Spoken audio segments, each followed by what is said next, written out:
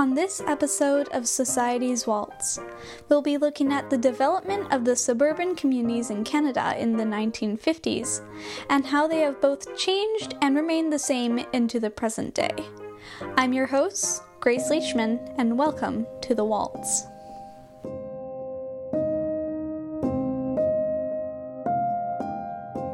I think we can all agree that World War II has had a huge impact on the world.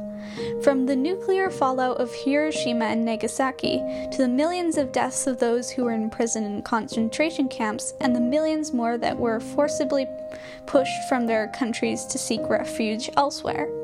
I could go on and on about all the atrocities committed within this war, but really, I would just be repeating what you would learn in your grade 10 socials class.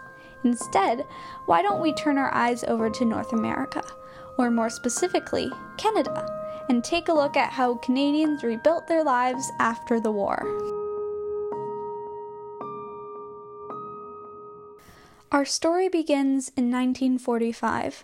After 6 long years of constant fighting, the war has finally ended, and both those overseas and on the home front can finally relax, knowing that they are safe once more.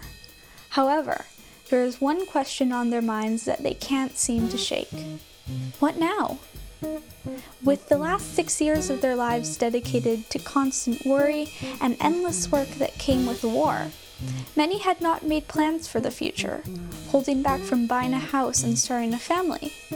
But with the weight of war lifted and accompanied by the National Housing Act of 1944, many veterans were able to come home and start their lives anew in the promised lands of suburbia. There were many things that were appealing about suburbia to young couples in the 1950s. Many commercials and ads showed off a family of a husband and wife, sometimes with a couple of kids, living in a house that was perfectly fitted to their needs. And for many Canadians moving to the suburbs, this was truly what it felt like when you came to these towns. The way these towns were set up, one would rarely need to leave the area for what they needed, with town centers often having shops and entertainment that would keep families within their suburban paradise. This is one of the main reasons why these communities became so close-knit, creating the view of the suburbs that we are so used to in present day of block parties and community festivals.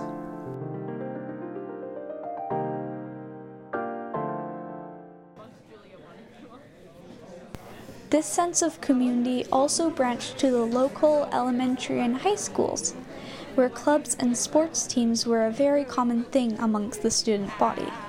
School spirit became a common thing and only brought more competitiveness to these different towns, strengthening the bonds of those both on and off the fields, with a little bit of friendly competition.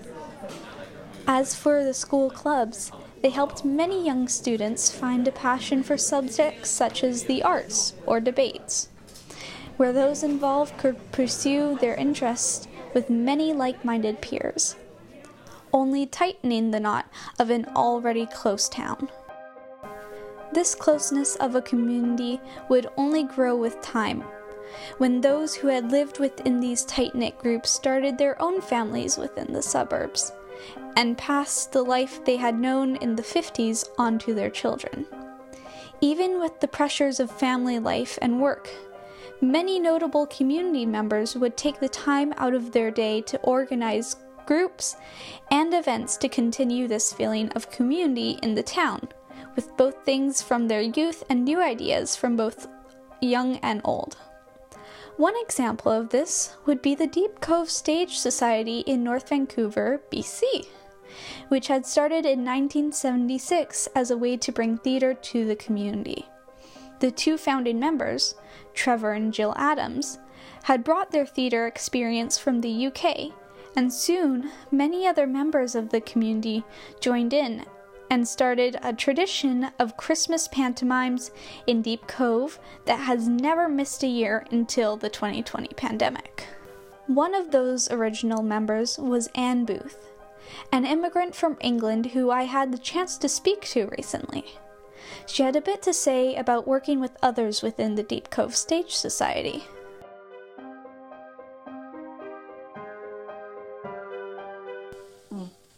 But I discovered that there was a theatre company called Deep Cove Stage that had just not too long ago had taken over the old community hall on Panorama Drive. And so, I got sort of enticed into, we're now doing a play for such and such, or we're now doing whatever. And I ended up painting bits that either were behind windows that had net curtains on and never got seen, or the Ghost Train was a station where I painted the platform, but, there was a door that you came in and out. But nevertheless, I wasn't put off, and getting to know people and getting a little bit more confidence. And the camaraderie that you get doing a play, you become very close. You become like a little family. And so even when you say, I'm never going to work on a play again, the next time a play comes along, would you like to do costumes, or would you like to do the set, or would you produce it for us? Oh, well, all right. Because there's happy times. I mean, there's also, times when you could wring somebody's neck. But most of all, it's the camaraderie. And I could meet somebody now that I had worked in a play 30 years ago, and it would be like we just saw each other last week, because we have a memory that we can connect into, and a joyous time that we can connect into, that keeps it, alive and fun and whatever. Deep Cove itself is known for both its beautiful views as well as its overwhelming artistic community. Even the local high school, Seacove Secondary, is seen as the artsy school. But even though back when the Cove was beginning to be properly developed into a small community, the artistic side of things didn't have a proper home in the Cove until 1992, when Anne and many others in different groups from the Deep Cove Historical Society and the Seymour Arts Gallery opened the Deep Cove Cultural Center. And the district stepped in, the district of North Van, and their architect and their team designed the current building based on what a volunteer group of people could support. And we agreed, and we did a lot of fundraising after that. We did a telethon through the TV. We tons of fundraising, this, that, and t'other. We joined parades to try and let it be known what we were doing. We are going to be the cultural, let's just do it. Let's, get on with it. And it took us 5 years. And then we opened in April 1992. Obviously, none of that could have happened if not for the community stepping up and giving their money to help build what is now a staple of Deep Cove. And although it would be nice to say that this feeling of a close community has persisted to the present day, that wouldn't be entirely true.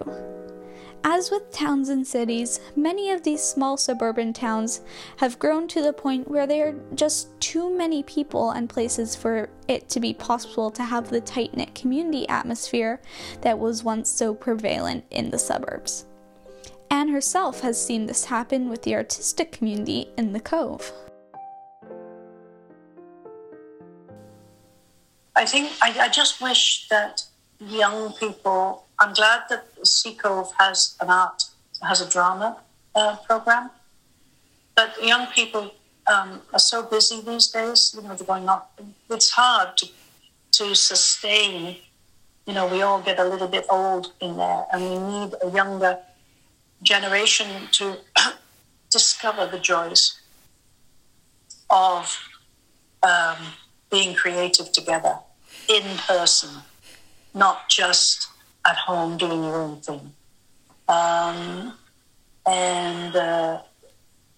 so it's a shame that everybody's lives have got so busy, especially young people's lives have got so busy, because I think that's a dying art of being involved in a community theatre. And yet, even with all these reasons for these communities to fall apart, they still are able to persist, even if they aren't as close as they used to be. But why is that? Well, we can turn our attention back to how the suburbs themselves had been built and set up in the 1950s.